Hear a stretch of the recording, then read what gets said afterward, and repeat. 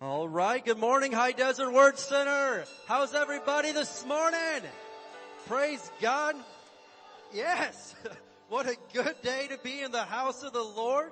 A wonderful, beautiful morning. You know, this is the day the Lord has made. I will rejoice and be glad in it. Who's rejoicing this morning that Jesus gave us another day? Come on, somebody. All right. Well, praise God. We got lots of great stuff going on. Welcome to High Desert Word Center. We're going to do something before we get started today. We're going to speak some words of faith over our United States of America because we proclaim that America is coming to Jesus. Who's with me on that? Let's go ahead and stand up together today. Can we do that? Stand up together. We're going to speak some words of faith over the United States of America. Because there's plenty of people complaining, but there's not enough people speaking the right words. Amen. And we want to see a change. So let's say this together. Father, we come to you in Jesus' name, and in unity we confess that Jesus Christ is Lord over the United States of America. We declare that righteousness, mercy, justice, and judgment from you shall prevail. We declare that America will complete her God-given mission to bring the gospel of Jesus Christ to the world. We push back the darkness of Satan from this nation and call for the light of Jesus Christ to invade the media and every home, church, and school, and every town, city, and state of this great nation, the United States of America. In Jesus' name, amen. Give the Lord some praise today. Hallelujah. Well, you may be seated. You may be seated, all right. Well, we got a couple of great things going on, but the first thing I want to do is I would like to welcome a very special and wonderful group of people today. And I want to welcome anybody that is worshiping with us for the first time or the first time in a long time. If that's you, we've got a gift for you, a gift card, and we've got some information on the church we'd like to give to you. Could you raise your hand real quick so we could welcome you with us this morning? Amen. We have any guests with us, any first timers? Thank you. Let's give it up for them. Come on, everybody. Amen. We got some right over here. Thank you guys for being with us. We super appreciate it. And Heather here's got some information on the church and a gift card for you she wants to give you. Heather, we've got some more over on this side if you didn't see that, all right? Very, very good. Well, who would like a nice little update on our HVAC situation? Yes. So, long story short, if you haven't been around much lately, we raised enough money to get 6 brand new HVAC units on top of the church. So that was incredible. God gets all the glory. We were able to raise $60,000 in 1 month time. Praise God. Who thinks that's pretty good? Let's not get tired, man. Let's not get tired of our testimonies. So we got those put up there, and turns out that there was some wrong electrical inside of the units, so we can't use them for this building, but somebody else can use them for their building. So the manufacturer is switching them out, and that's what we're in right now, the process. I know they've got 3 or 4 of the units done already. We're waiting on the others, but they called us this week and said, hey, let's go ahead and see if we can put a few units up there to get you guys going. And we're like, hey, that's good with us. We're not mad at anybody, you know, wish the mistake hadn't happened, but it's all good. So our units will be in soon. And like we've said, if there was a time of the year to not have AC in Barstow, we're at that one little short smidgen of time where you can go a few weeks without heating or air. So thank you, Lord, for that. But everything is good. Amen. Who had a good time last week when Dr. Barclay was here? Wow. Man. We had, he preached a powerful word to us, and then a lot of people went down to San Diego for the Holy Spirit Conference. Any of you guys in here that went to San Diego? Amen. Awesome time down there. So praise God for that. All right. I'm going to have Mrs. Pastor give an announcement here, and then we'll go ahead and do some offering here in a minute. All right. So praise the Lord. Mother, Son, Pancake Breakfast Buffet in honor of Mother's Day is going to be Saturday, May the 8th. At 9 a.m. in the morning. Right now we're planning it for Victory. If it gets to be more than people we can hand over there, we'll bring it over here. But the tickets are $2 a person. Children 5 and under are free. You know, you probably don't want to bring babies, but you know, if your kids can kind of sit still through an event like this, that'd be great. Let's see, what else was I going to tell you about it? It's going to be great. We're going to have some prizes, some surprises, and we want you to be there. So you can sign up for this because we have to have a head count. On the info booth, there's a sign-up sheet. And Susan, if you could be there after the service, the tickets are $2 a piece, and you'll be able to get a ticket, okay? Also, I want to talk to you again about Warfare Prayer 2. If you're interested in knowing how to take authority over what's going on in our nation, how to be in battle for it, then I invite you to come to Warfare Prayer 2. It's a special kind of prayer meeting, not like any other prayer meeting you've ever been to. And it's at 5 o'clock in the kitchen, which is right in back of that wall there. So if you're interested in warfare prayer, there's no child care. Come tonight, 5 o'clock back there. Amen. All right, very good. What's that? Oh, thank you, Mom. My mom just invited me to the pancake breakfast, so I'm going to be there, all right? Hey, you can't say no to your mom on Mother's Day. I mean, come on. That'd be messed up. All right, very, very good. And the last thing I want to say is, if you're a member or anyway, we're looking to get our newborn nursery open back up. We have 2 nurseries, amen. And so we usually try to separate the toddlers from the littlest guys. And if there's one thing about High Desert Word Center is we have a lot of babies, a lot. We had 9 last year, just in 1 year. I mean, so babies, a very productive church. And anyway, but we do want to go ahead and get our toddler nursery going because we haven't fully got that going back up since everything opened back up. If you are interested or you can help out in that area, that would be great. You could grab one of the helps applications on the table there, and you can talk to Desiree. Desiree, raise your hand. They can't see you. You got to stand up. I mean, she's kind of short, but don't hold that against. She's got, oh, she even wore her heels, and so wow. All right, she's breaking 5 foot tall right there. That's good. Let's give it up for Desiree, everybody. All right. Amen. Don't feel bad. She knows she's short. This isn't a secret. Everyone here knows it, all right? Very good. All right. Well, who knows what time it is now? Yes, it is happy time. And you're like, well, what is happy time? That's when we get a chance to give back to the Lord some of what He gave us in the first place. The Bible said God loves a cheerful giver. So we said, hey, we're going to be cheerful givers. Come on, somebody. So if you need an envelope, raise your hand. The ushers will give you one. If you're wanting to give online, you can go to hdwc.org/giving. We're going to open our Bibles this morning to Malachi chapter 3. Thank you for your incredible enthusiasm. I said, we're opening the Bible this morning. All right. Hey. If you're excited about the Bible, you're excited about Jesus because Jesus is the Word. Amen. So Malachi 3, and this is the absolute main tithing, beautiful passage that we have in Scripture. We've got a lot of them. But this is a main one. And I realized the other day, man, I haven't been using that passage too much lately because sometimes you think, well, we've heard it so much that everybody knows it. But listen, we're going to use this because this is super important for us to realize. This talks to us about the giving of the tithes and the offerings. Malachi 3, I'm in the New Living Translation, the NLT. Malachi chapter 3, and I'm going to look at verse 8. And so we got a good rhetorical question here. Who likes rhetorical questions? Then you're going to love this one. Should people cheat God? Should people cheat God? The King James says, should people rob God? And I'm just going to go out on a limb here and say, no. You should not cheat God. You should not rob. You shouldn't cheat anybody. You shouldn't rob anybody, but you especially shouldn't do it to God Almighty. That's a really bad idea. And so, should people cheat God? Should people rob God? And he says, yeah, you've cheated me. But you ask, what do you mean? When did we ever cheat you? He says, you have cheated me of the tithes and the offerings due to me.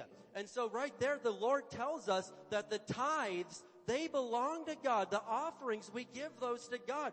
And that tithe word, I realize that's maybe not a super common word in the English language. That's kind of a church word that a lot of people don't realize. A tithe simply means a tenth of something. And so this is talking about us giving God a tenth of our income, what He blessed us with. Now to somebody that's maybe new to the things of God or new to church in the Bible, that's like, I've never heard of such a thing. But listen here, it's scriptural, and when we do it, look down here at verse 10, check this out. It says, bring all the tithes into the storehouse, that's the temple or the church, so there will be enough food or provision in my temple. If you do, says the Lord of heaven's armies, I will open the windows of heaven for you.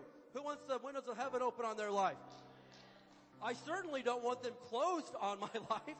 I want the windows of heaven open upon my life. He says, I will pour out a blessing so great, you won't have enough room to take it in. Try it. Put me to the test. And so God's basically saying, I dare you. I dare you to do what I'm talking about right now. If you will, bring the tithe into the temple, into the church, into the storehouse. I will rebuke the devil for your sake, the devourer, and I will open the windows of heaven. You will be so blessed, you won't even have enough room to take it all into yourself. And don't you know that it's God's will for you to be so blessed that you've got extra so you can help somebody else out? Isn't that one of the most selfish things that I hear people say? I don't want to ask God for anything, just enough to take care of me and my family. I'm trying to be humble here. God, just give me enough, me and my little household. And they think that's humble, but that's selfish. You should want God to be able to trust you with enough finances and provision and resources that you can go help somebody else's family out too. That's not humble to say just me and my four and no more. I'm not asking for anything else. That's selfish. You should be able to say, God, you can trust me. If you'll get the resources and the provision and the finances to me, I'll go help that family out. I'll go help that missionary out. I'll go help this homeless shelter out. I'll go do something with what you give me. And the key to these open windows being open on your life is to bring the tithe into the storehouse, and you can watch what God will do for your life. Can somebody say amen today? Amen. Let's go ahead and stand up together. We're going to speak some words of faith over our tithes and our offerings. And then we're going to have a dynamite time of praise and worship. Who's ready to worship God today? Man, who's ready to praise the name of the Lord that saved you today? Amen. We're going to sing to Jesus, and it's going to be awesome. But let's speak these words of faith together, and then we can bring our tithes up. As we bring the Lord's tithe and give offerings today, we believe we receive jobs or better jobs, promotions, raises and bonuses, benefits, sales and commissions, growth in business, settlements, estates and inheritances, interest and income, rebates and returns, checks in the mail, gifts and surprises, finding money, bills paid off, debts paid off, royalties received, blessings and increase. Thank you, Lord, for meeting all of my financial needs so I have more than enough to take good care of my family, to give generously in the kingdom of God, and promote the gospel of the Lord Jesus Christ. Amen. Let's go. Okay, when you're done dropping off your tithes and offerings, join us back at your seats and stand up and let's praise the Lord on today. Hallelujah.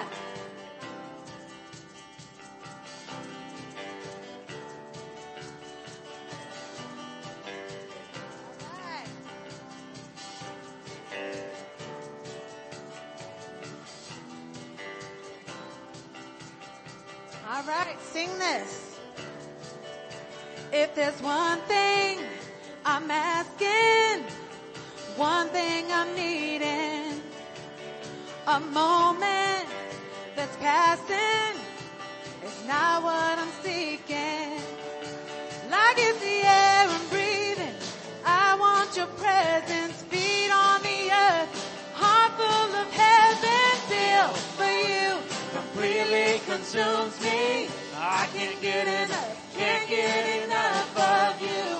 Your fire is burning right through me. I can't get enough of you. You can't get enough of you. You can't get enough of you. Yes, Lord, we have zeal for you on a day. Let a fresh anointing into this place. I'm after your spirit more than a feeling. I don't need a reason to keep chasing who you are. Like it's the air I'm breathing, I want your presence, feet on the earth, heart full of heaven, filled for you, completely consumes me. I can't get enough of you. Your fire right through me. I can't get enough, can't get enough of you. You can't get enough of you. You can't get enough of you. Yes, Lord, we love you, Lord. Every beat is yours, you can have it all. Take over like only you can. All I'm reaching for, you and nothing more. Take over like only you can. Every beat is yours, you can have it all. Take over like only you can. All I'm reaching for, you and nothing more. Take over like only you can. Like only you can, yes, Lord.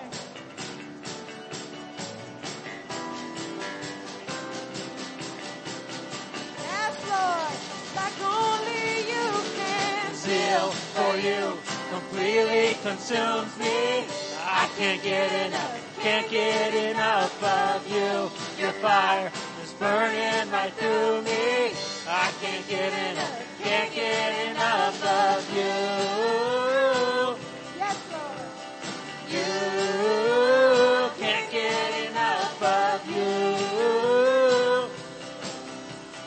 You can't get enough of you. Yes, Lord, everything that we are is yours, Father. Bring your presence in this place. Every beat is yours. You can have it all. Take over like only you can. All I'm reaching for, you and nothing more. Take over like only you can. Every beat is yours. You can have it all. Take over like only you can. All I'm reaching for, you and nothing more. Take over like only you can. Woo! Like only you can. Like only you can. Like only you can. Yes, Lord. Like only you can. Till for you completely consumes me. I can't get enough of you. Your fire is burning right through me. I can't get enough of you. You can't get enough of you.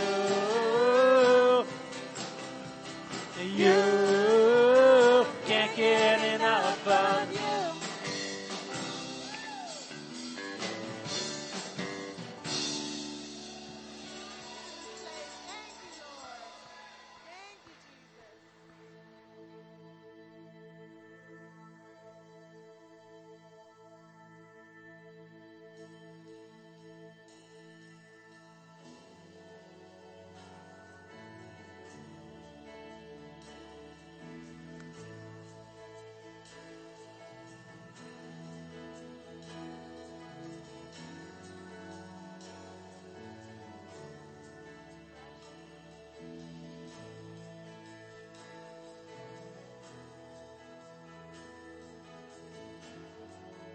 God of Abraham, you're the God of covenant, no faithful promises.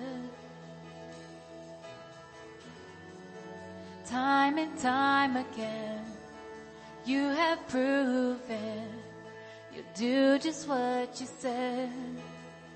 Though the storms may come and the winds may blow, I'll remain steadfast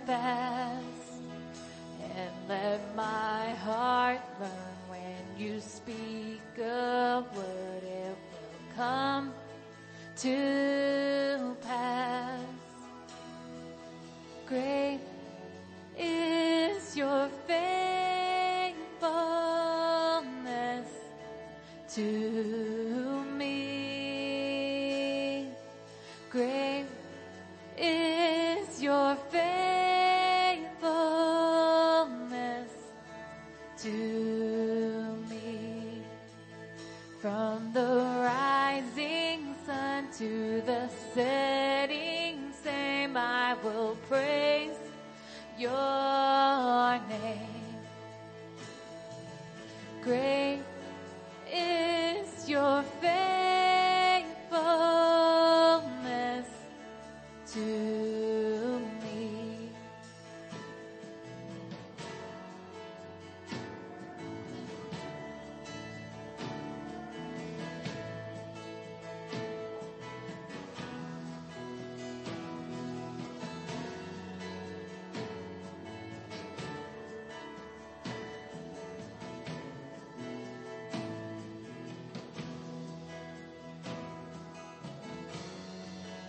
God, from age to age, though the earth may pass away, your word remains the same. Your history can prove there's nothing you can't do. You're faithful and true. Though the storms may come and the winds may blow, I'll remain steadfast and let my heart learn when you speak a word, it will come to pass. Great is your faithfulness to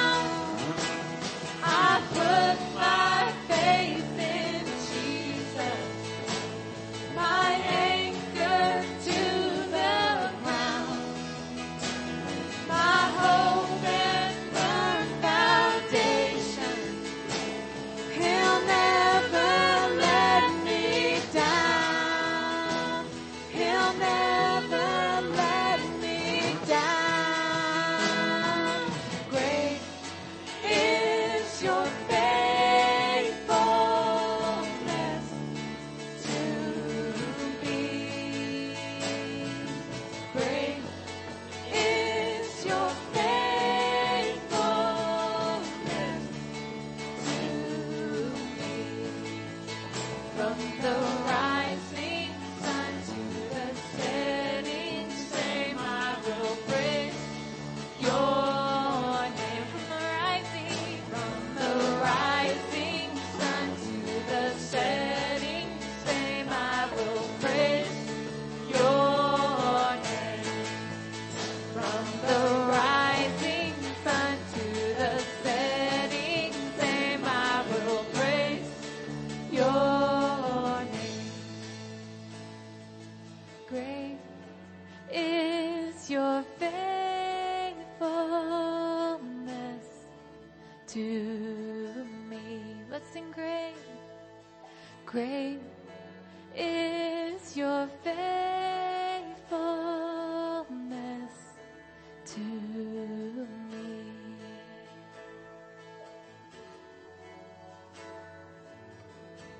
Hallelujah, hallelujah. Thank you, Father. Let's just worship Him. Thank you, Father. Shout out to Him in Jesus' name. Glory to your name, Lord.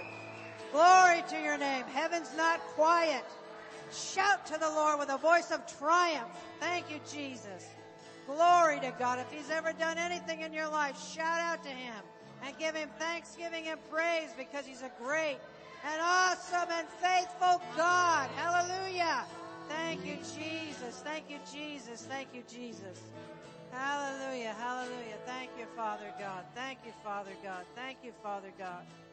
Well, I asked Pastor if he would let me introduce him today.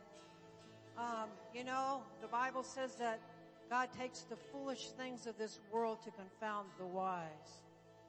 Well, God took an ignorant and unlearned truck driver who gave his life to Jesus when you were, 28 years old, and transformed this man. When we become born again, we become new creatures in Christ. And people look at us and say, them? God did that for them? But God does that for us if we receive Him as our Lord and as our Savior. Well, 21 years ago, the Holy Ghost decided that He was going to tell this man some secret things about the last days. 21 years ago, in a little farmhouse on 2.5 acres in Martinsville, Indiana, a population of 12,000 people up in the hills. And He called him, and every day he went into the front porch and the Holy Ghost would meet him. And what the Lord showed him wasn't for that time, but it's for this time. And the Lord had us print this book, and it's available in the bookstore after the service. If you can put it up on the screen, if it's up there, you can do that. But now's the time. And I thank the Lord for what He showed Pastor. Dr. Barclay wrote the foreword to this book. And Tony Cook, whom you all know and love too, he wrote a recommendation in it as well. So this is good stuff. So I want you to be especially attentive to what the Holy Ghost is saying through him that He said 21 years ago. Because it's for now, it's for today. Try not to be walking around and being disruptive and all that kind of stuff. Just listen. Say, I'm going to listen today. Say it again. I'm going to listen today. I'm going to listen today. Not only am I going to listen, but I'm going to receive impartation from the Holy Ghost. From the Holy In Ghost. Jesus' name. Jesus' name. Amen. Let's honor the man of God. Hallelujah. Amen.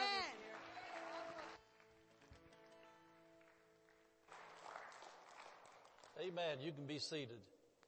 And, I'll just say something I don't usually say. If you're easily distracted with your cell phones, why don't you shut them off now? What the Lord has me talk about today isn't a sermon. It is a sermon, but that's not all it is. How many know that America is in serious, serious trouble? Serious trouble. And how many know that the only one that can turn America around is Jesus Christ? And who's His body? We are Christians. We're the body of Christ. The head of the body is Jesus. The head of the church is Jesus. But just as all of you have a head on your body, your head can think all kinds of things it wants to do, but if your body doesn't cooperate, it won't do it.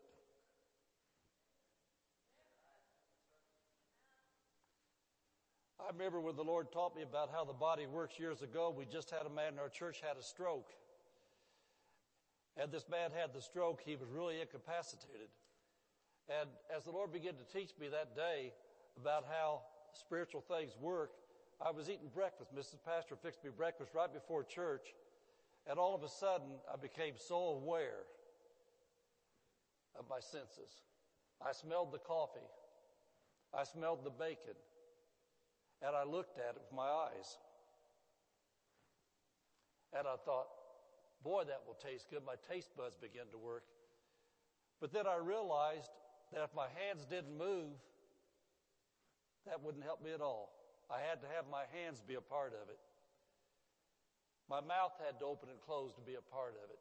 And then the Lord took me to 1 Corinthians chapter 12, where it says each part of the body has significance. And so I realized that James, the man that had the stroke, had a body like mine. He couldn't do what I was doing because his parts wouldn't work. His brain was working, but his hands wouldn't move. He had to have somebody feed him. And so as much as he wanted to enjoy what they served him to eat, he couldn't do it because his body wouldn't cooperate. Jesus wants to deliver the United States of America. If the body of Christ doesn't cooperate, America's done.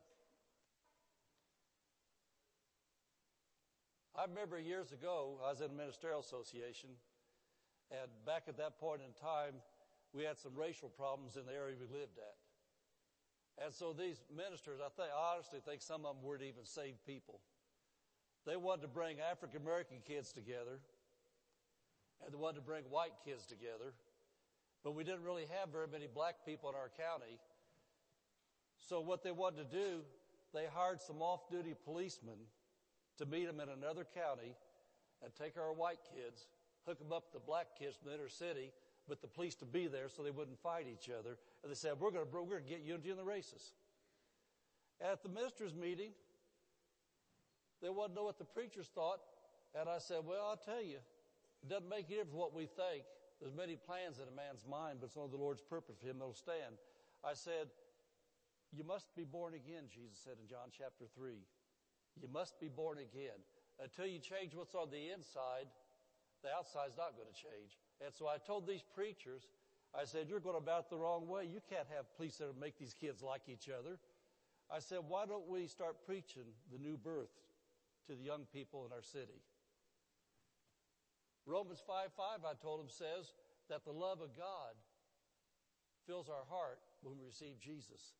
I said, these kids need to have the love of God to be able to quit fighting each other. And you know what the preachers did? I think that was the last meeting I ever went to. They laughed at me. And they said, I remember the head said, well, Bernie, we don't have your enthusiasm. And I said, it's not enthusiasm, it's the Bible.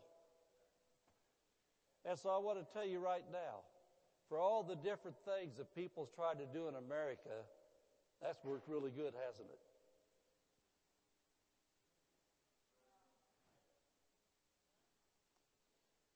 In 1 John chapter 5, it says that the whole world is under the influence of the evil one. That's the devil. And so the problems we have in America, number one, they're of demonic origin. Number two, you have non-born-again people in positions of authority are trying to do things, and all they're doing is pleasing the devil.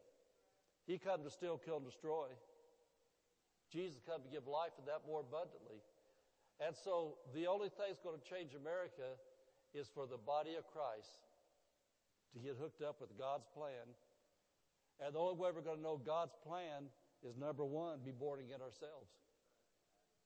Somebody the other day was telling me that, Pastor, I feel called to ministry. Said, can you help me? What should I do? You know what I said? I said, stay saved.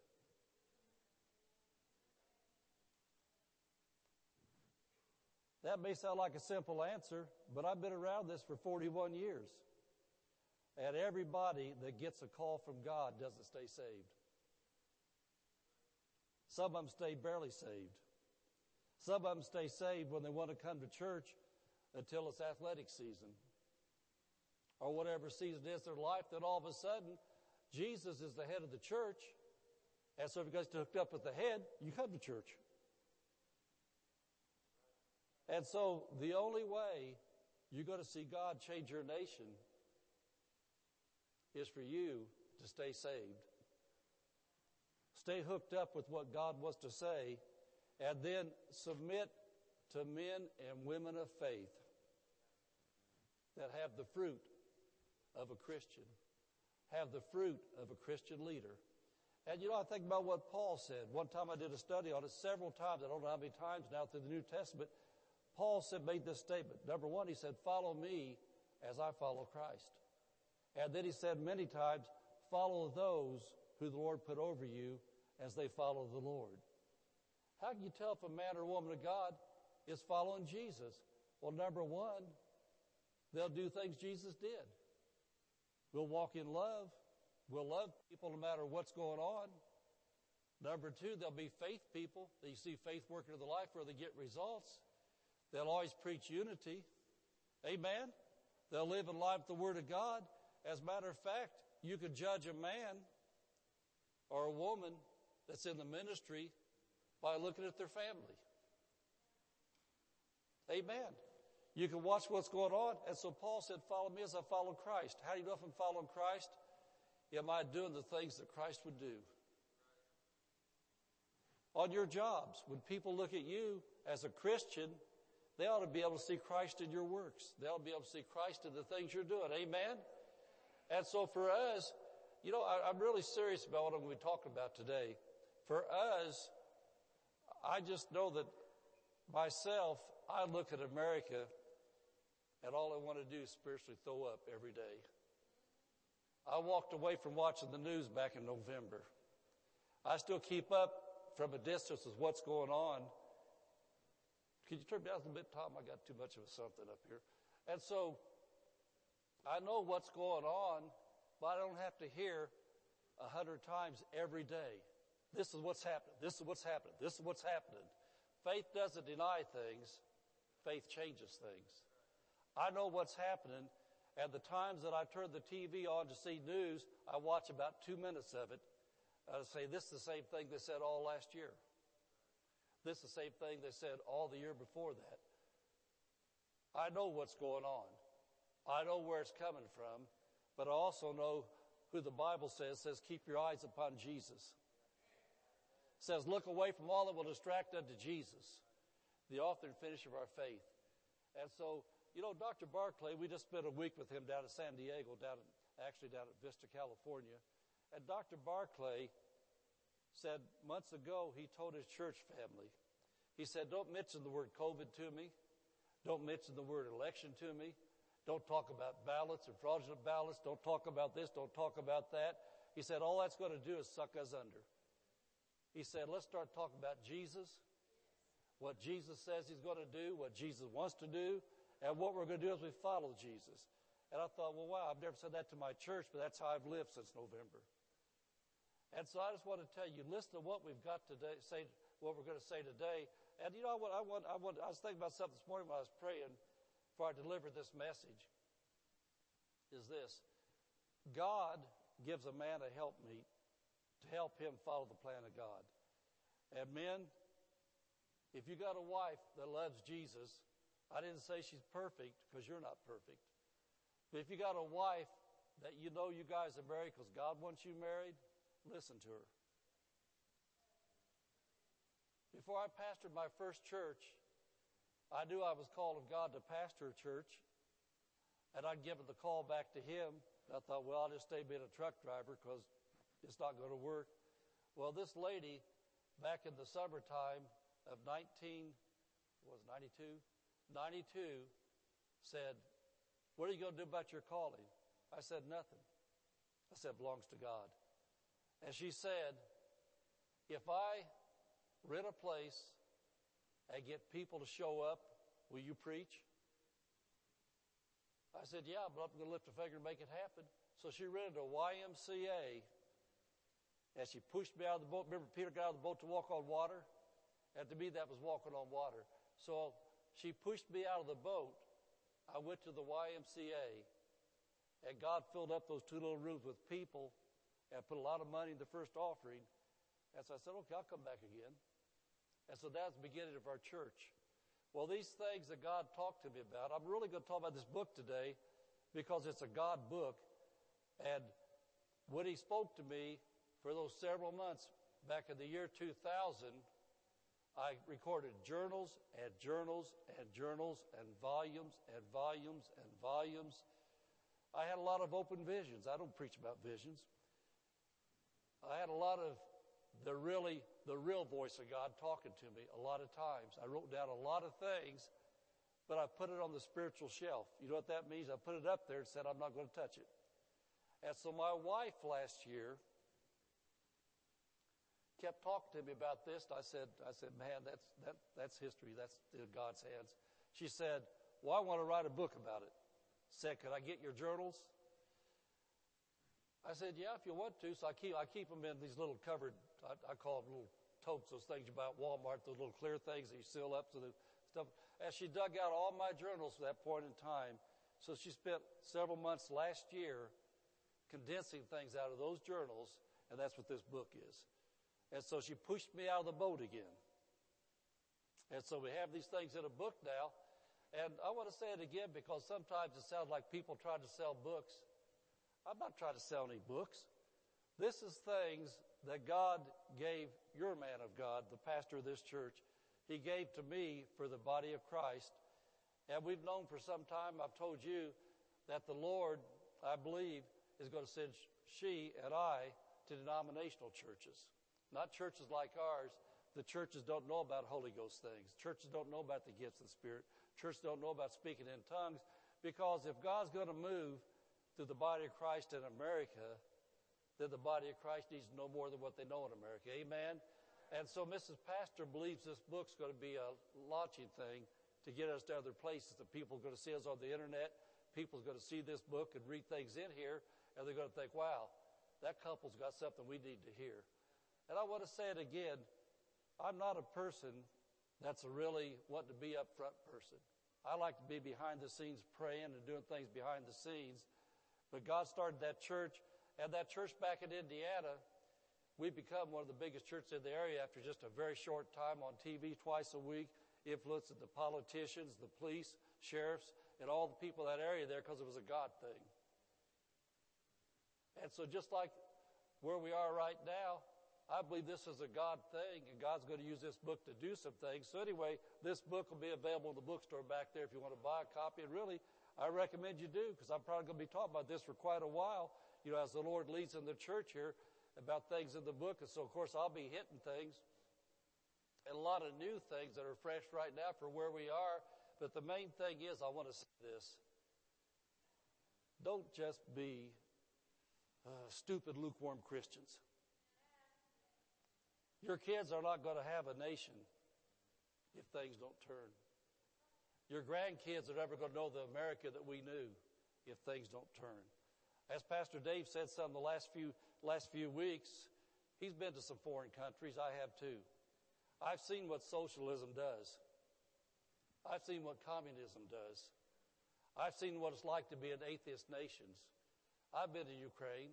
The people in Ukraine when I was there was about the time the Iron Curtain fell.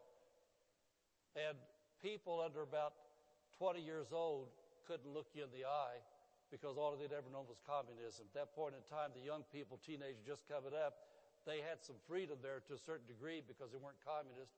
But all the people my age, they couldn't look at anybody because they'd been raised in a place, just like America's tried to become, where they had spies to hear how they talked about the government in private. They had relatives that turned on relatives to turn them into the KGB because that's the way it was there if no God. I've seen what it's like. I've been to Nicaragua several times where they've got two classes. They got the very wealthy political class and the ones that work with them that have really nice cars, nice places.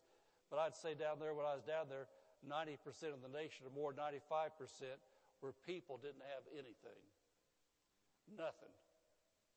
I saw old people down there picking up sticks out of the jungle to cook in open pots to try to find something to cook down there. That's what the devil's plan is for America.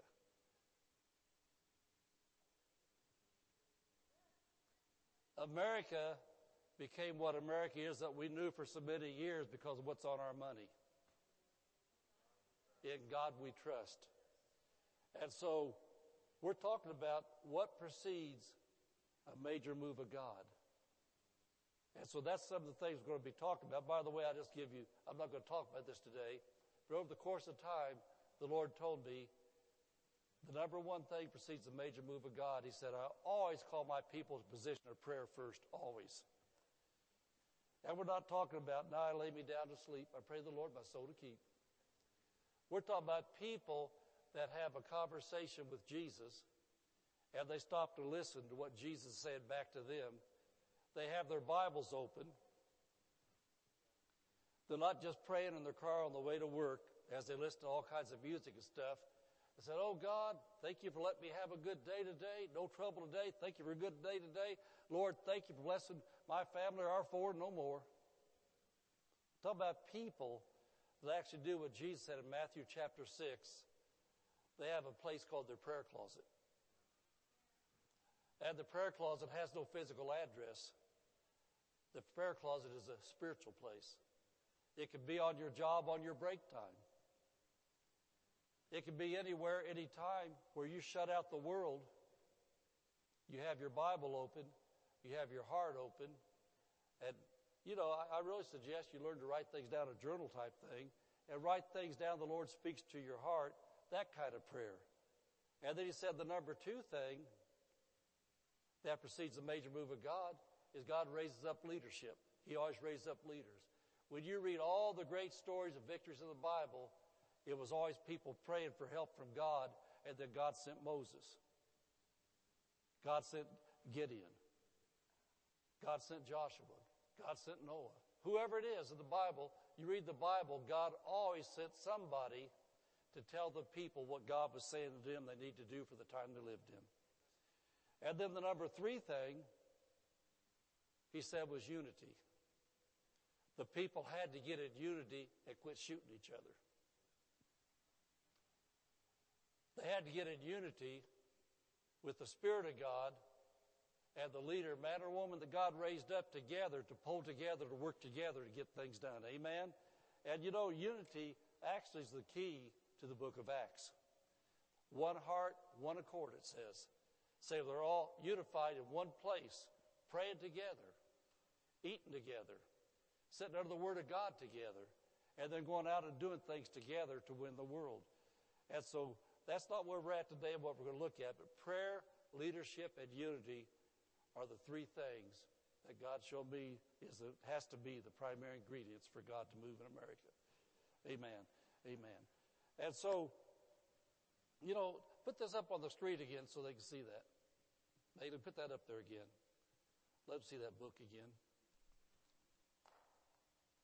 And so that's what the book looks like. It'll be back there. By the way, Julie designed the cover, right? She helped design it, okay. There's lots of people helping this. But, I'm thinking about what Jesus said so many times. Jesus said, he that has an ear to hear, let him hear. And so you have spiritual ears as well as natural ears. You have spiritual eyes as well as natural eyes. And so you have a spirit person that lives on the inside of your physical body. And so as we say things today, just have your heart open, have your spiritual ears open for God to speak to you. So I want to say it again. You can't live how you've been living and think that God's going to do a great thing in your life. You can make it to heaven. If that's your only goal and you've been living a lukewarm life, then just keep on living like you're living. You'll make it to heaven. But if you really want to be somebody that God uses to change our nation,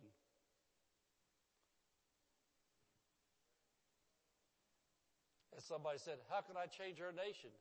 Number one is change you. Number two, when you change you, you'll be helping change the people in your family around you because you're changing. Number three, as your family's changing and getting more hooked up with God, you'll help change your church to be a better church.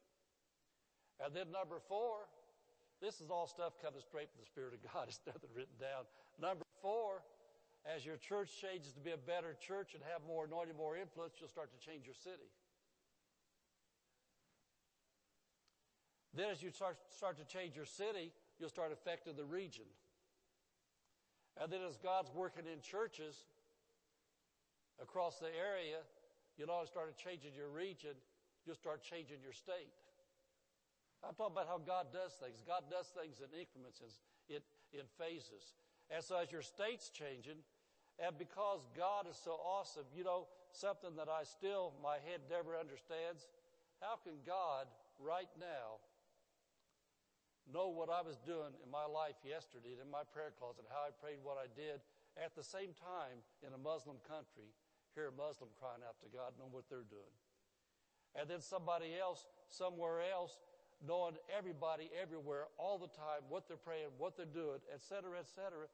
How's he that awesome? And so I'm saying this, the Spirit of God wouldn't just be talking to me, one man of God. God's talking to men and women of God all across America right now.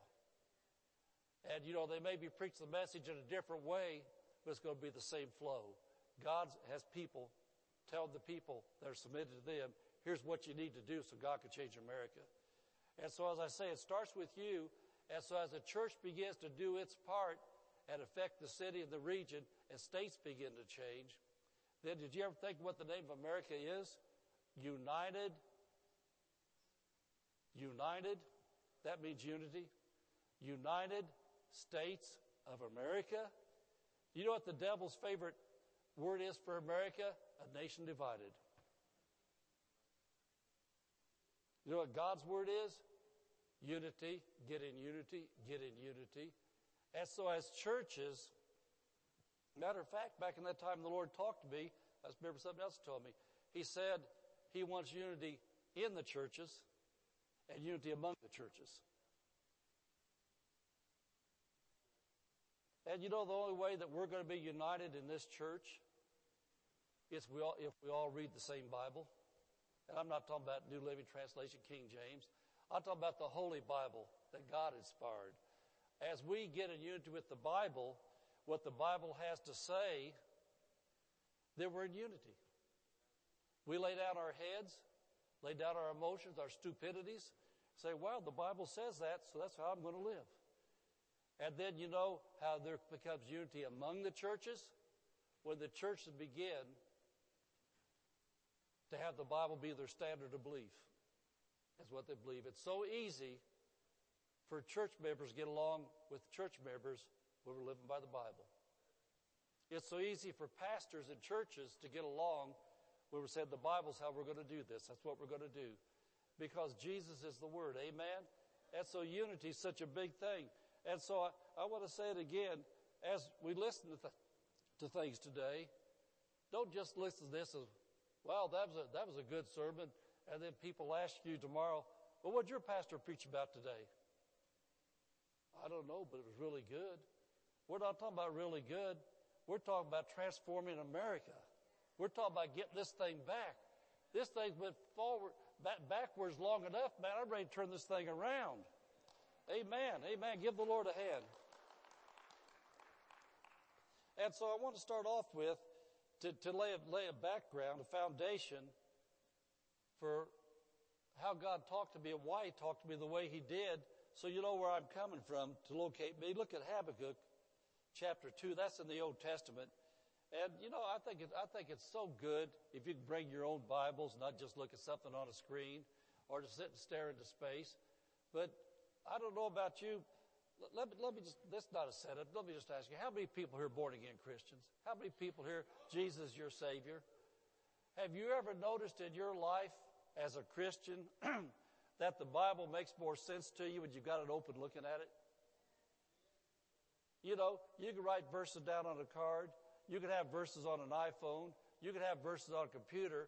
But there's something about the pages of a real Bible. When you open up a Bible and look at it, it just seems like it becomes alive. And so that's what I'm saying. I just really hope that you have a real Bible to look at and look at these verses with us. Because Jesus said he's the good shepherd and his sheep know his voice. And so as I'm sharing the things I'm sharing, if you get to see them out of the Bible like I'm looking at a Bible, I believe it's really going to pierce your heart. It say more to you than just hearing words.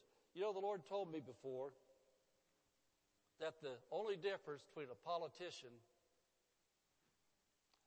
and a preacher, I'm talking about a preacher that's a real preacher that's born again, has the Holy Spirit working in him, is this. He said, they both say a lot of words, except the politician's words have no life in them. The preacher's words are anointed from God, and they have life in them. And so you can listen to a good political speech and think, man, oh man, that was really good, but didn't give you any revelation from God. But when you listen to a preacher that's walking with God, that has the Holy Spirit, the anointing of God, it goes to your heart. And so for me, I like to do everything I can to prepare my heart to receive. That's why I pray before I come to church. If I was going to, like Dr. Barclay's meetings last week, I wanted to hear from God, and I did every day. Because I went in there with my Bible open, my heart open, my spiritual ears open, and God talked to me every day. And so as we look at the things we're looking at, follow along in the Word of God. And if you don't have a Bible with you, and you want to look at somebody's Bible beside you, I guess for social distance purposes, if you got big eyes and look 6 feet away. But anyway, just try to follow along. And so this is how I got in position so that Jesus could talk to me. And to start off with, the way this thing all started was back in August of the year 2000. Jesus caught me totally off guard. We were getting ready to go to a convention, a ministry convention in Branson, Missouri, and it was Sunday afternoon in August. And the family was in the car, and I was getting the last few things. I remember I was walking past my dining room table grabbing something, and all of a sudden, just like us, you get busy. All of a sudden, I heard these words just as clear as a bell in my spirit. I want to be your prayer partner. I was a pretty serious praying Christian already, I thought. I was a preacher. I prayed. God was moving in our church and in our life. I want to be your prayer partner.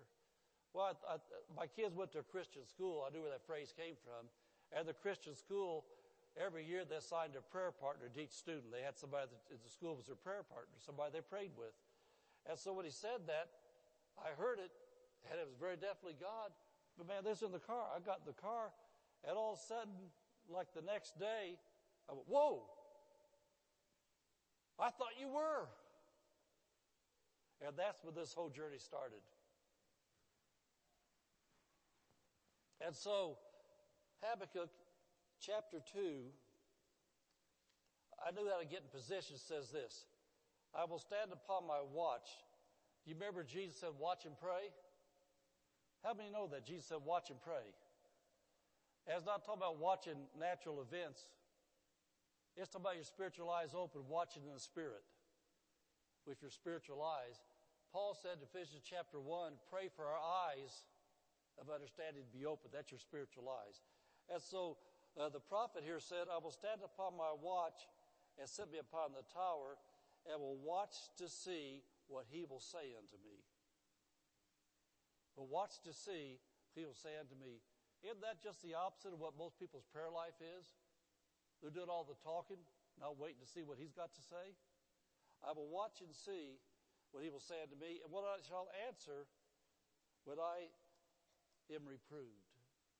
And so through this season, I went through things. The Lord talked to me a lot about that word reproved. How many here know that the Bible talks about man must be proven faithful? What do you know that God wants to reprove you over and over again, prove you faithful over and over again? Reproved. And then he told me this. He said, when you're reproved, you're improved. In other words, Mike, where you were last year doesn't count this year. God wants you to prove to him where you are this year with him. Amen. Amen. You know, I can say that to every person in here. Where you walked at last year was good, but God says, where are you walking now? He said, well, I'll answer what I've reproved. And so, I'll tell you something happened to me during those times. I don't really have any notes, just these scriptures based on what I'm going to talk about, but I'm thinking now about things that happened to me. When the Spirit of God stayed on me for all those months there, most of us, I know that I didn't think I did, but I found out I did. Most of us have pat answers. We've always heard preachers say, people say about things in life. Well, what's God say about this? Well, you quote the Word of God. But I've become to find out some things. At that time of talking, it was God really talking to me, not just little impressions, which we always get. This was a season where He actually talked to me. And during that time, He'd ask me questions. And for the first couple of weeks, He'd ask me something. I'd quickly give the answer I always heard. Then I found out real quick that wasn't the answer He wanted.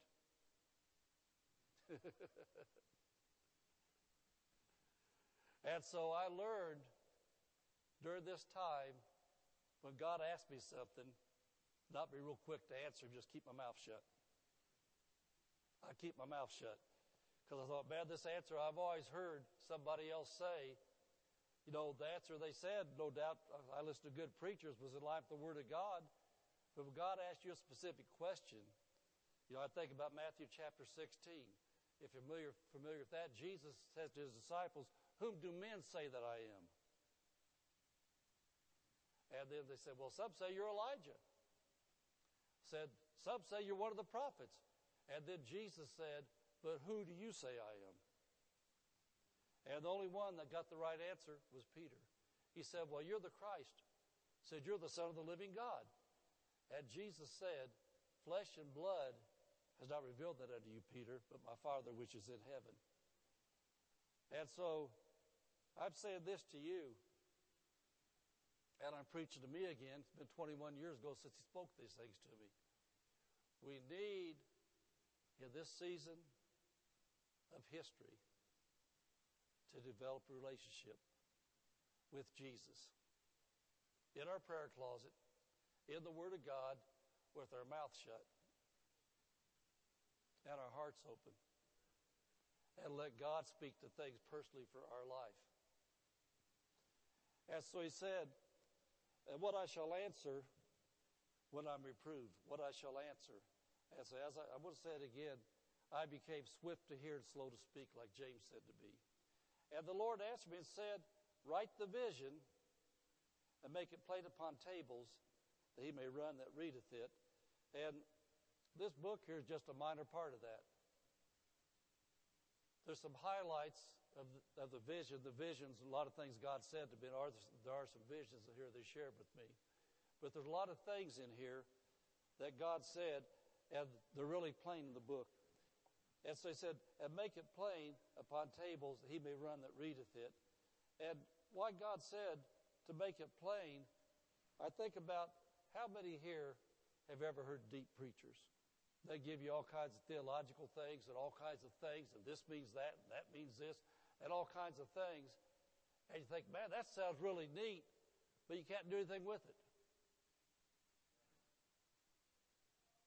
I remember when we pioneered our first church, that there was a really, really, really famous preacher come to Indianapolis, my music minister, some of the people the church with, and they came back talking to me, and I wasn't being a smart aleck. I never try to be a smart aleck. I'm just honest. And so he come back, oh, pastor, you should have been there. It was deep. I thought, man, this must have been good. He said, oh, pastor, it was really deep. I said, well, what did he talk about? And my music minister rolled his eyes and says, I don't know, pastor, it was deep. That wasn't plain. That wasn't plain that you could run that heareth it. And so God wants preachers to teach things real simple so you'll know what to do with it. And that's the gist of things that God taught me all those months there. They were simple that even I understood it. And so, you know, I like what Dr. Barclay said the other day. Said he's really a simple-minded man. He said, I read the word simply and I mind it. So I'm going to stay simple-minded. How about you? Amen. And so he said, write the vision and make it plain upon tables, he may run that readeth it. And all the time he has talked to me and is writing this stuff in journal after journal after journal. I wasn't thinking about preaching it 21 years later and then asking people to join me in following the plan that God has to change America. I thought just God taught me from my journal, and I preached at my church when things were going on. But, you know, I don't think until you read the book, see some what happened back then, you'll understand how this wasn't just a 10-minute prayer with God in the morning time. I started off my usual time. I had a closed front porch. It was a really nice front porch, but it was a closed front porch. Really nice. Had my office desk and things out there too. And I started off in life going out there like 6 or 7 o'clock in the morning, coming in the afternoon. But the month after month this drew, I got to where I was going out there 4 o'clock in the morning, coming to the house at 8 o'clock at night. I lost 50 pounds. I wasn't on a diet. I just wasn't hungry for natural food. And so that's what I'm saying, these things to fill up journal. My wife didn't see me. My kids didn't see me. And it wasn't that I was trying to stay away. It's just the Spirit of God was on me to talk to me. And now I see we're 21 years later. I see more and more why now. I didn't know America was going to take a death spiral.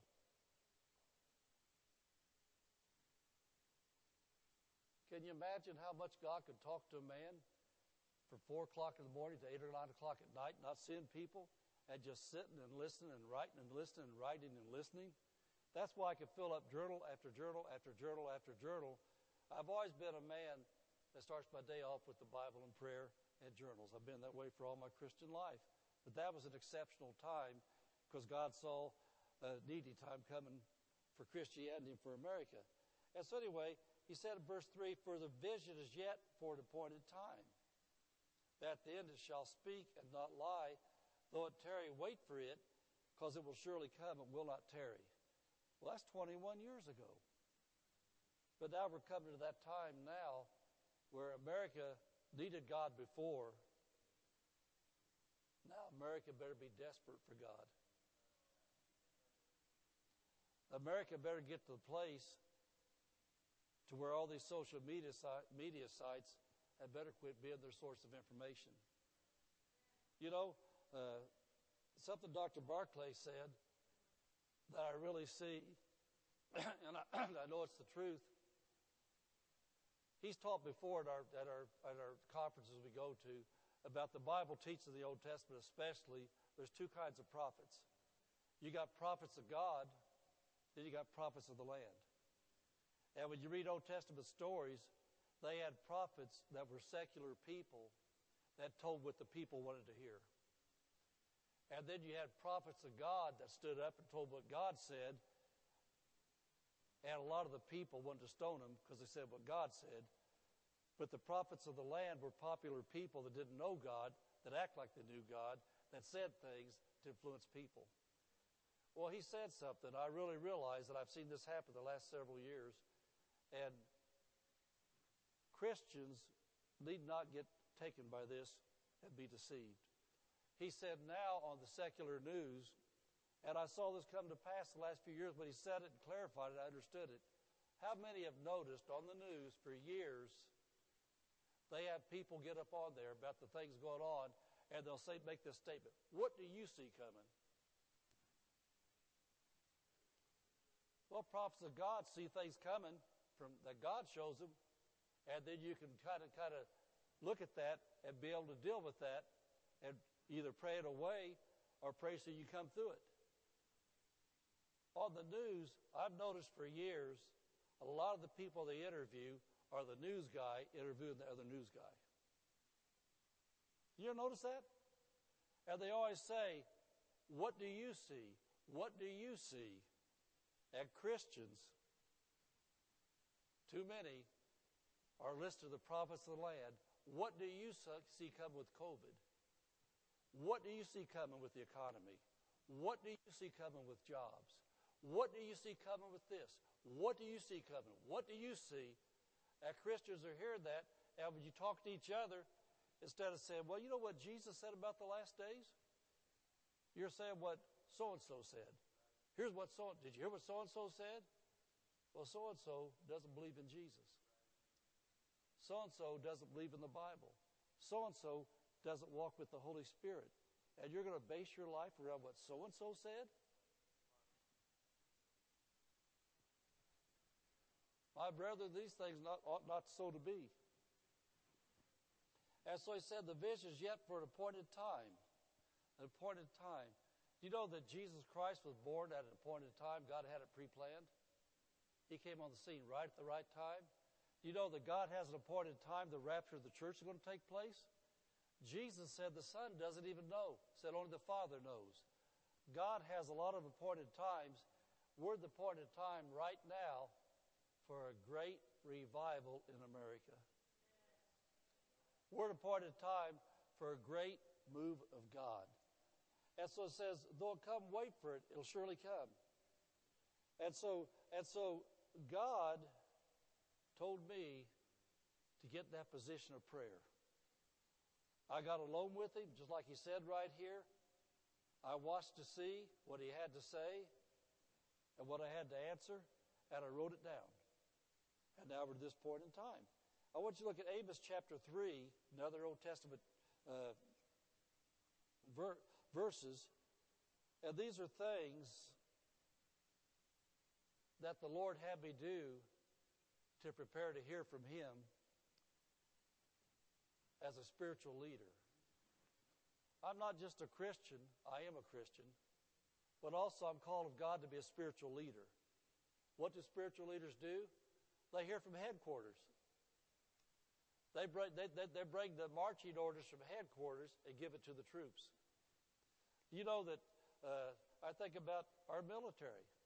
You know, my son Joe is a Marine, but Joe doesn't have the marching orders for the Marine Corps. Joe only gets what they give him. And the ones at the top, they make the decisions what to do, and they pass them along. And so Christians get to hear from God. We're all led by the Spirit of God. Christians can read their Bible and know some things. But then God gave us, Ephesians chapter 4 says, apostles, prophets, evangelists, pastors, and teachers to equip the saints. Amen. To show us what to do. And so I know that for myself, I don't say it braggartly or any other way except to saying I cannot refuse the call of God. Because to refuse the call of God for a man of God, really, it's a premature death. You don't get to live out your days to the fullest. You might live a long time. You won't be anointed. You won't be fulfilled. But when you are called from God, Jesus said, many are called, but few are chosen. And so when you choose to answer the call, then if God wants to show you things, to show people what to do, to get what God wants, then you got a choice. That's why he told, I think about the different prophets. Jeremiah, he said, don't look at their faces. Because too many times when preachers look at faces, they don't want to say what God told them to say. Because faces sometimes say, I wish he'd shut up. I don't believe a word he's saying. Faces sometimes say, well, I like the prophets of the land. Faces sometimes say, I really like my life the way it is. Don't shake me up. Don't make me mad. I won't come back here again if you make me mad. And so we need, as spiritual leaders, to show the people what God wants us to do. And I want to say it again. I'm not talking about a sermon today. I'm talking about the United States of America. I've lived here since 1951.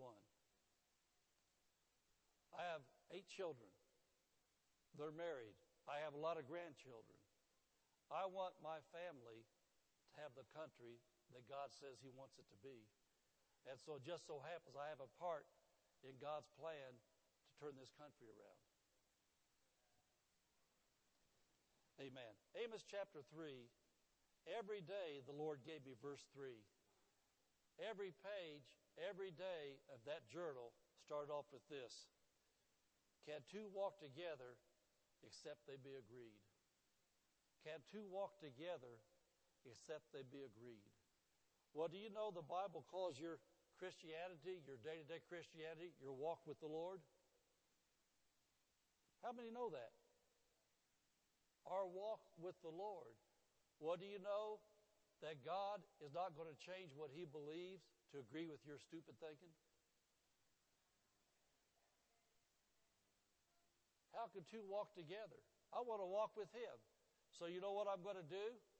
I'm going to agree with what He says about marriage, even if the Supreme Court doesn't. The Supreme Court did not die for my sins. The Supreme Court is not going to come back and rapture me out of here. No government official can heal my sick child. No government official can deliver me from things the devil tries to put on me. Only Jesus can. And so if I'm going to walk with Jesus,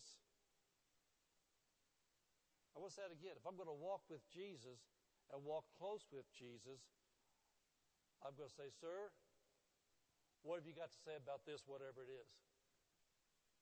And I'm not going to say, well, you know what? All my life, I've heard preachers say this. Well, if they weren't saying life the Bible, they weren't walking with Jesus in that.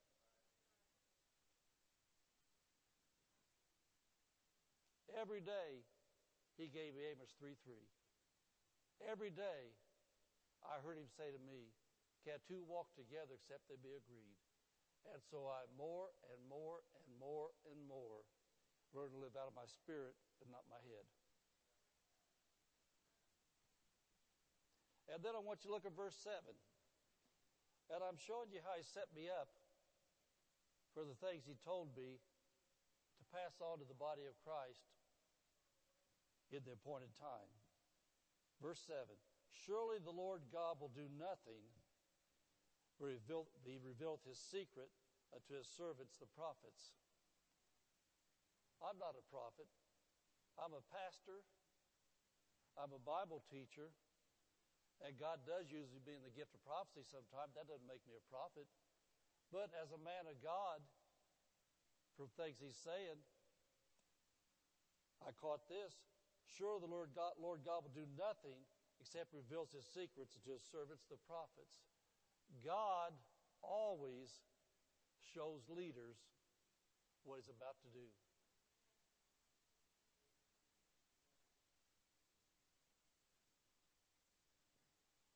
I'm showing you why this book has things in it that are from God for the day we live in. It says it does nothing. You know, I think about some strange things that happened. Before 9/11 happened, as she said, we lived out in the middle of the woods. Had nothing made any noise anywhere around us. We didn't have military things like that. This happened to me 2 times.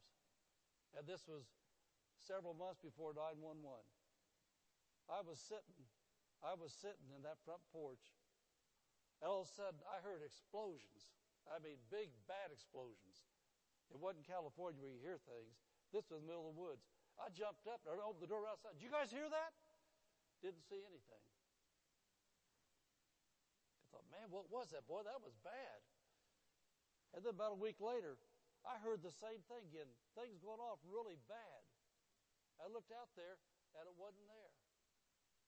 And then, at that same time period,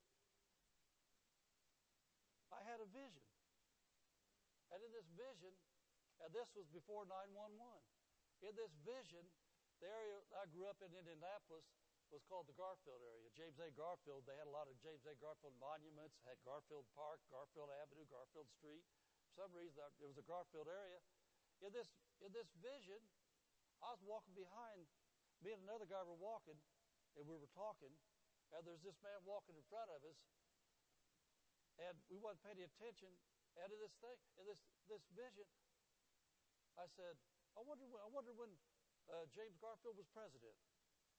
And this guy was walking in front of us, wasn't part of our conversation, turned around, and with a foreign accent, he said when James A. Garfield was president. And I said, well, you're a foreigner. How'd you know that? He said, I'm an Israeli. He said, you put all your tears in one bottle We cry ours every day. He was talking about the Civil War. And when he said that, the explosions, I knew in my spirit, there's trouble coming to America like we've never had before. We've never had this violence in America like that. We've never had these terrorists in America like that. And this Israeli in this dream said, you put all your tears in one bottle. That was blood shed in America. He said, we cry ours every day. They're attacked every day. What's happened since that time? Do you realize before 9/11 we never had anything like those things in America we've had now for the last bunches of years? And so God saw that coming. He showed me that coming. And then the day, I'm not going to tell you what he's told to me that, well, I guess I can tell you. When I was watching, one of my ministers of the church called me on 9/11. He said, Pastor, turn on your television. He said, the World Trade Center just got hit. I turned my television on, and right when I turned it on, I saw live that second plane hit the second tower. And I heard this. Those have been your gods, let them save you. Talk about the finances, the money. Do you know that America worships money? You know a lot of Christians worship money? Didn't save us, did it? And so he says he reveals things. And so when God wants to do something, he always says it first, and then he needs his people to do their part to cooperate with him. One more place I want to look at is 2 Peter chapter 3, verse 8. And again, I'm setting up for what I did to be in position of why God would talk to me years ago about the times we live in.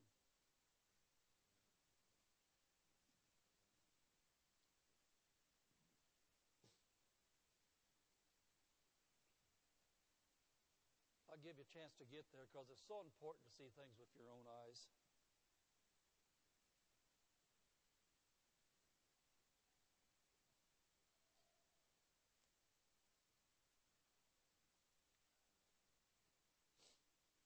Second Peter 3:8 says, but beloved, be not ignorant of this one thing. If the Bible says don't be ignorant, I'm not going to be ignorant. And what's ignorant? That means lack of knowledge, you don't know. And so God says, don't be ignorant of this one thing. One day is with the Lord as 1,000 years, and 1,000 years as one day.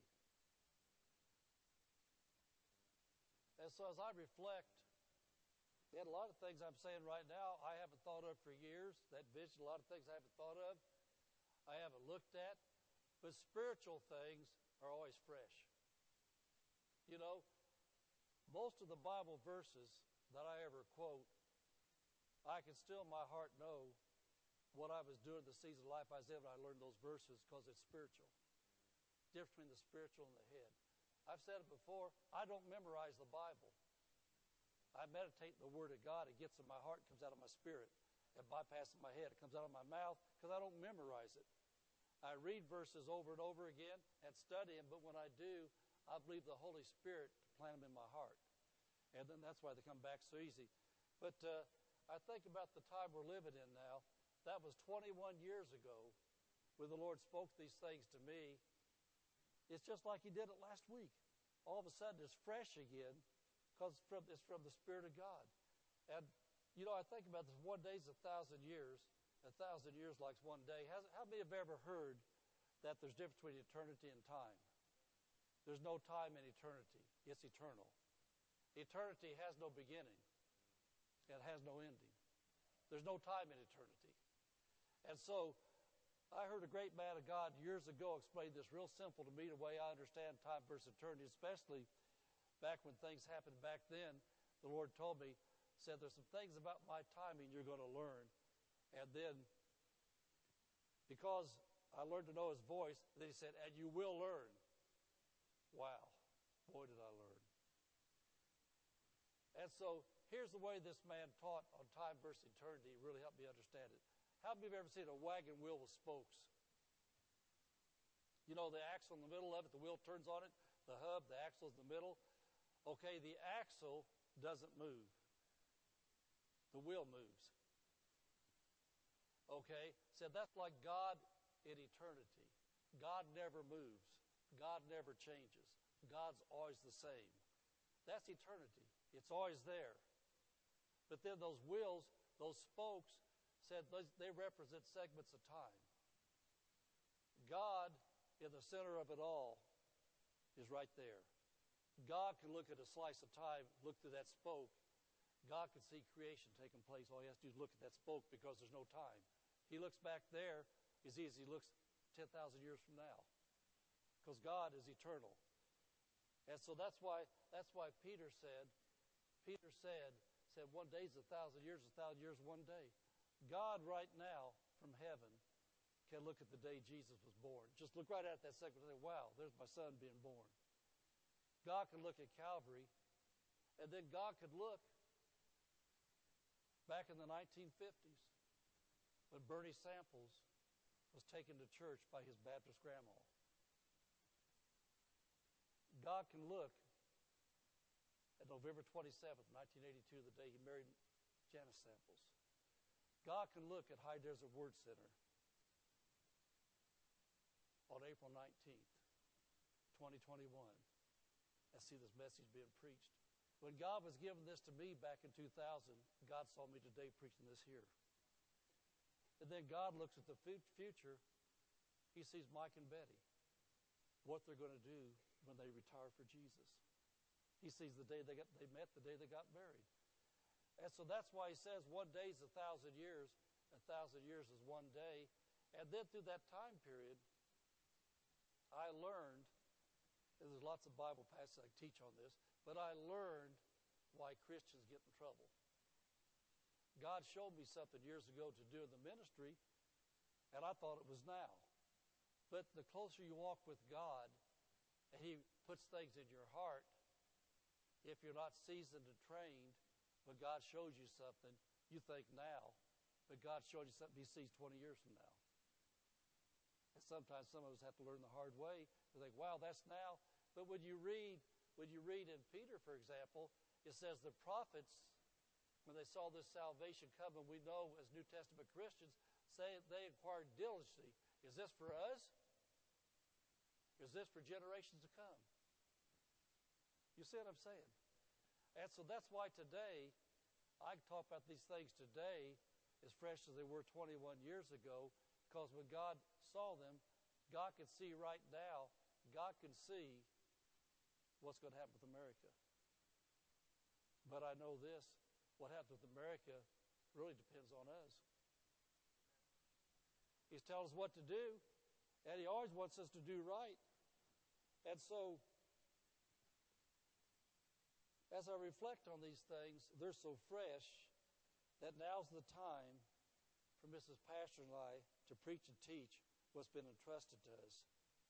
And I'm going to read something out of this book because it's so pertinent and it's so real the time we live in. It's a prophecy from September 26th of 2000. And in the book,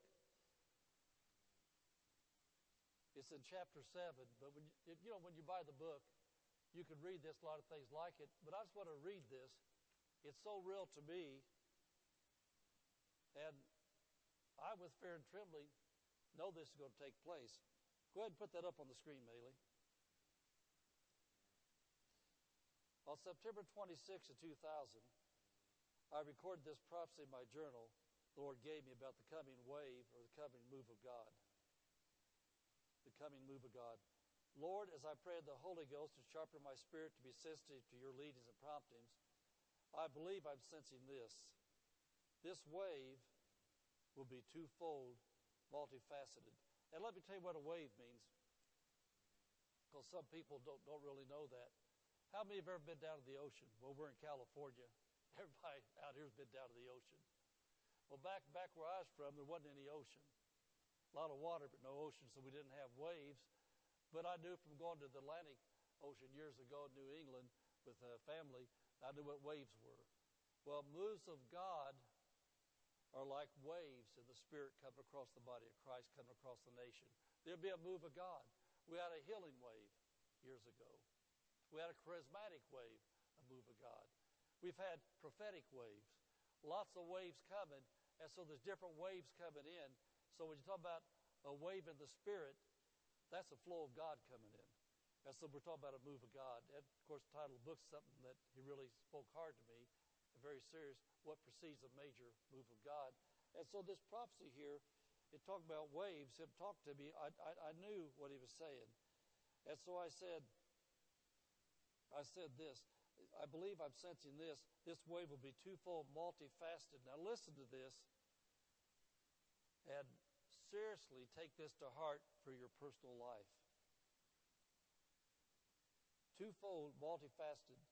Part of this move will be judgment, serious judgment. How many believe judgment's in the Bible? How many believe nations in the Bible have ever been judged? And nations are going to be judged again. The Bible says in the end times he's going to judge the sheep nations and the goat nations. He's going to judge the nations that choose him. He's going to judge the nations that rejected him. And so part of this move will be judgment, serious judgment. And God said this to me that day. I will not be mocked any longer by the people and leaders of this nation. How many know that the Bible says God will not be mocked? His mercy is long-suffering. His mercy is new every morning, but there comes a point in time when mercy runs out and judgment starts. And so God said, I'll not be mocked any longer by the people and leaders of this nation. I founded and pioneered this nation for my glory to proclaim the good news of salvation through my Son. In spite of all the false prophets of the land, how many know that America was founded as a Christian nation? And do you know when you study real history, that before we had an educational system, the schools in America were the local churches, and the pastors were the principals, and the Christians were the teachers, and the Bible was the main textbook? You know, if you've been raised the last 2 or 3 generations, then right now you might be one of those people, your head's going tilt because your head's been educated at the expense of your spirit. But you need to start learning things about your nation from real history books. Amen. He said, I founded this nation for my glory to proclaim the good news of salvation to my Son. I've been sneered at and jeered at long enough. The time is rapidly coming, even at the door. There's a price to pay for sin and unrighteous and unholy living, especially among my people. Especially among my people. Christians that have a Bible know what's right and what's wrong. The world doesn't know until they receive Jesus and the Holy Spirit in their heart and begin to read their Bible and sit under right preaching and right teaching. They don't know the difference between right and wrong in any area of life. And so he says, especially among my people. And that's why Peter said judgment must first begin at the house of God. And he said, what chance does the world have if the church doesn't live right? We are a reflection of the family in heaven. Thy will be done on earth as it is in heaven. We're the ones that should not be living in sexual sin. We're the ones that should not be liars. We're the ones that should be quick to forgive. Even ugly politicians that we can tell are trying to destroy us. We should be the ones that hate what they're doing but have a concern for their souls. Amen. There's so many things that we as Christians need to do different. But he says, especially my people, see that you always stay on the righteous side of me. When I begin my move through America, there will be no doubt from the greatest to the least, that is I. I think about when the children of Israel come out of Egypt. Was there any doubt when those plagues come through where they came from? Who was protected? God's people. The ones that had the blood over the doorpost, they were protected. When Moses held up the rod and the Red Sea parted, Israel went through there. It says they went through there on dry ground. It said the Egyptians tried to do it, and they drowned. What was the difference? Israel walked through in a covenant with God, walking in faith. Egypt come through with no covenant, with no faith.